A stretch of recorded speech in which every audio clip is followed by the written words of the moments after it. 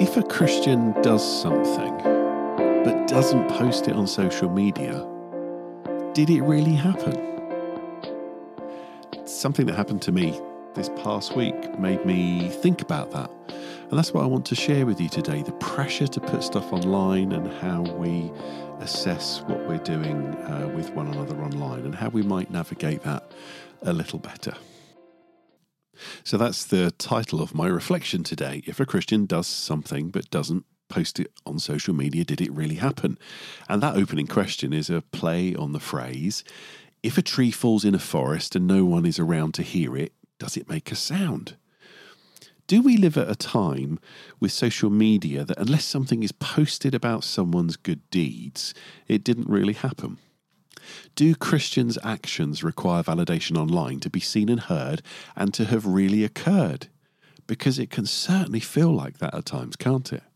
My family and friends, when I find out something about someone, are often slightly incredulous with me and they say, "Didn't you see it on Facebook?" They don't need to tell me things in person anymore. It's assumed that I've seen other people's social media postings about life events. On the other hand, social media can be stunning, sharing and telling stories in ways that were impossible before. Yet on the other hand, the pressure to post as some sort of performance activism is overwhelming. My church invests significantly in digital strategies with paid staff time and resources to retell our stories. And all that to provide opportunities for people to see and engage in our mission. Yet all too often, the tail can feel like it's wagging the dog. I sometimes wonder, are we retelling the stories of our missional life as a community that helps people participate? Or are we making content carefully timed to catch the attention of those mindlessly scrolling through social media? The comparison game. In COVID, being able to do things online has been a blessing.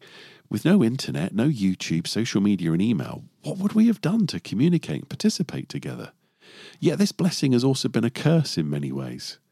You could drive yourself crazy looking online and seeing what other churches are doing. You look at the multiple camera angles, staging, bokeh on images and the stage lens flare, and you see the snappy, socially distant interviews cut with clever camera angles and segmented reports deftly inserted to keep people watching. Then you turn to your church online, and you're left feeling somewhat inadequate. You know the Herculean task to getting something planned and online for others, the financial costs, finding team members who are not shielding, and those willing and able to take part. You know the hours and hours of collaboration, tweaking, reviewing, allocating resources, training and development for your online services. Yet it can seem so pathetic compared to that offered by others. In our digital age, people assume that what they see online elsewhere is easily repeatable and is what you should be doing too. And before you know it, you've moved from being a church to feeling like a light entertainment show producer, trying to use every attention-grabbing media tool to keep people watching. Last year, very early last summer, we conducted an extensive survey of our members. And I'm incomprehensive with people doing one-to-one phone calls to collate responses. And there was something surprising and yet encouraging in their feedback. People appreciated our efforts to record and edit and stream and produce and engage. But the better the quality of what we made, the more they admitted they weren't watching. As Sundays became more like all the other things they could watch online, so they stopped engaging. Intending to catch up, they were now not catching up. The request was loud and clear from a majority of people. Can Sundays be different to all the other things we watch online? Can it be different to all the other ways we see people scrabbling to capture and keep our attention? That feedback alone was remarkably freeing. I still have to recall it when I'm asked about why our services are not like other online offerings. My own guilt. Yet, for all the burden that comparison has placed on our teams and me, I am just as guilty. I have made similar performative assessments of other churches. Part of that is a genuine review. When I'm looking at things, I'm genuinely reviewing them. But a part of me, like all human beings, is the sin of comparing to make myself feel better. Our services might not be the best, but hey, they could be worse. Like that church I just saw online. I dislike those moments intensely, seeing that part of me, unredeemed and fallen, that needs to compare with others to make me feel better. Perhaps you know that place within yourself too. We all have it. I felt God got my attention recently about these experiences of comparing, and he lovingly chastised me and caused me to pause and reflect. And that moment is the genesis for this article, reflection and podcast today. I was trying to make contact with the minister of a local church about a pastoral issue. Their website seemed to have been made in the mid-1990s, and there was no way to make contact by any means, be that email, WhatsApp, Messenger, or online forms. A landline told me that messages were not being listened to and calls would not be answered. It was a great challenge tracking down this church minister. In that moment of frustration of making contact, still looking at their out-of-date website, I then did what I guess some people in my church have done to me. I assumed any paucity of online offering engagement meant the same in the analogue and offline. If they really cared about people, their website would be better, should be better. I did not assume that. Perhaps they were doing their best, the best they could with the resources they had. And the ugliest part within me told me how awesome my church was in comparison. And here manifest in my judgment was my own insecurity, the need to feel I was a good person doing better than others. That assessment from insecurity was made in a nanosecond, and it was like the whisper of a foul creature within my soul. And I caught that feeling, judgment and sentiment, like a regurgitation of acid reflux in my mouth. I choked on it and had to immediately repent. What if this church was doing its best in COVID? What if the minister was doing more than me offline and behind the scenes? Who was I to measure what they and their members were doing by the lack of any online presence? I did eventually locate and speak with the church minister. I asked how they were in COVID, colleague to colleague, peer to peer. I listened with delight as they told me story after story of what they were doing, meeting people, talking, caring, reaching for what God was doing with them. We shared about the challenges of extending the mission of Jesus in COVID, the pressures we both faced, but the joy of bringing Jesus to others. And when I turned back after that conversation to their website, I now saw something else very different instead of the sneering disdain that my insecurity had spoken to me from. I now saw something unique and precious, and about which I felt God said, "With this I am well pleased." Commodification, virtue signalling and performance activism. We live in a consumer age. Being seen to do something is more important than having actually done something. Feeling good about something is a virtue, not the taking of action around something. There are many mechanisms at play that lead us to this state of affairs. In particular, commodification is a significant force of distortion. We are trained from birth in globalized capitalism, consuming goods and services, to do the same with our Christian experiences. Social media, in its most pernicious, commodifying attributes, taps into the worst of us. We consume media and moments. We mistake feeling something about something as having done something.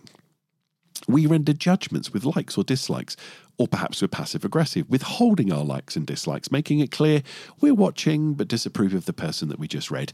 It becomes more important to be seen to agree with something or disagree than actually take part in anything. And this is the nexus of all things virtue signalling and performance activism, fueled by commodification. To be judged on who you are by whether you've taken part in someone else's social media. To feel you've done something virtuous by liking or critiquing. It's not the good act itself or of being able to take part in the real world acts that are the virtue. It's the sharing, liking and posing around the action of others that becomes virtuous. We tell ourselves and others that we are good people, not by what we actually do, but by what we express on social media in praise or with criticism. It's a low-cost effort to make ourselves feel good as a substitute for tangible actions that instead would cost us something deeply. What would Jesus make of social media? Well, if Jesus had been born at the end of the 20th century, would he have used social media? We will never know. Would the disciples be taking selfies for their Instagram with those who were healed by Jesus? Would they have gotten a panoramic phone shot of Jesus feeding a crowd of thousands? Would one of them have made a TikTok of Jesus walking on water? Again, and maybe thankfully, we'll never know. But we do know that Jesus told us where our focus should be when doing good. And it seems to be twofold. First, this. Matthew 6, verse 3. But when you give to the needy, don't let your left hand know what the right hand is doing. Then your Father who sees what's done in secret will reward you. The most important thing, it seems, is taking action around the mission of the kingdom of God, going further. But a step back into Matthew 5, Jesus also says this, and if your hand, even your stronger hand, causes you to sin, cut it off and throw it away. It's better for you to lose one part of your body than for your whole body to be thrown into hell. So again, it seems the issue here is whether we're living before God, who sees all and knows all. Are we responding to his invitation to love and care for those around us? If we're substituting online social media scrolling and performance activism in the place of serving others, then perhaps we need to disconnect and shut it all down. Better we love and care for others in gospel ways, unplugged and offline, where only God sees what we're doing. But second, Jesus also tells us something contrasting. He directs us to proclaim what we do in public, just before telling us to do our deeds in private. This is something that doesn't contradict, but is a tension to manage between our personal and public life. And this is in Matthew 5, verses 14 to 15. You are the light of the world. A town built on a hill cannot be hidden. Neither do people light a lamp and put it under a bowl. Instead, they put it on its stand and it gives light to everyone in the house. In the same way, let your light shine before others, that they may see your good deeds and glorify your Father in heaven. So we're called on the one hand to make sure we live from a place of responding to God. We shouldn't have a persona whose conception is from virtue signaling and performance activism and the comparison with others. But we're also called to let others see a life that is God-fueled, God-created, God-established, God-inspired, and to let that life be seen and known by others. Putting it all together, what does all this mean in practice day to day? Well, I think it means a few things. First, take action in secret. Seek God and care for others first.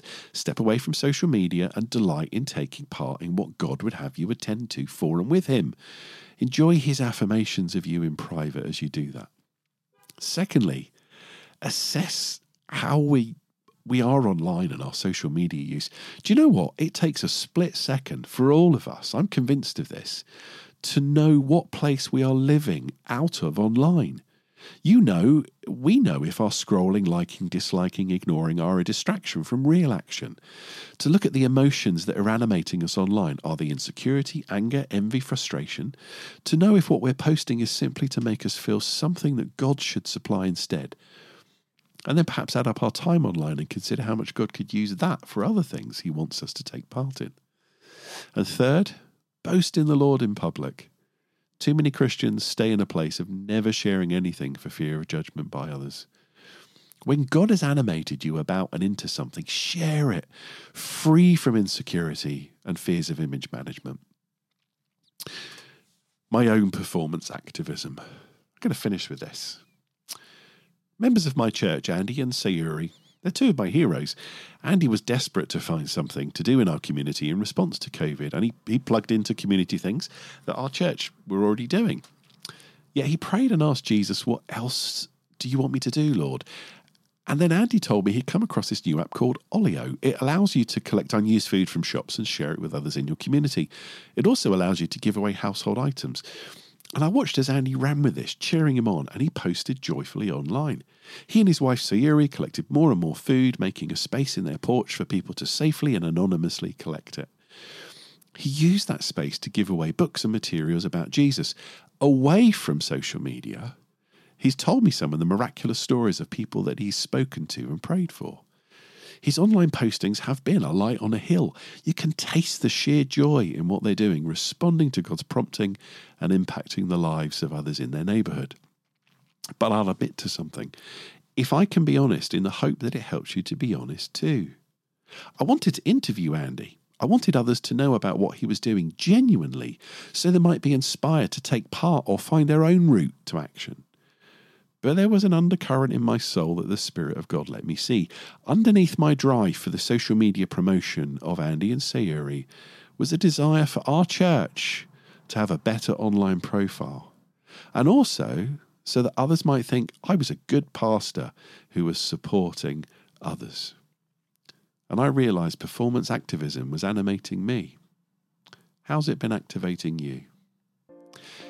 And the irony here is not lost on me, that to draw attention to Andy and Sayuri now is to virtue signalling in other ways. Hey, but that way lies madness.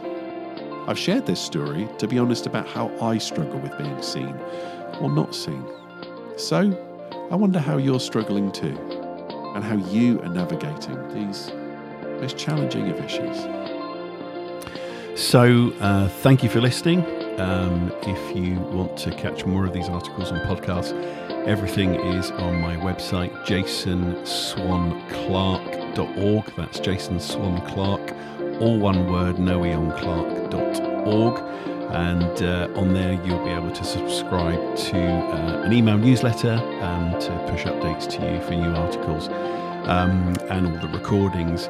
Also, you can subscribe to this audio podcast in Spotify, SoundCloud, and iTunes, and wherever else you catch your podcasts from. And lastly, thank you for listening. And if you found this helpful, please like and do share with others.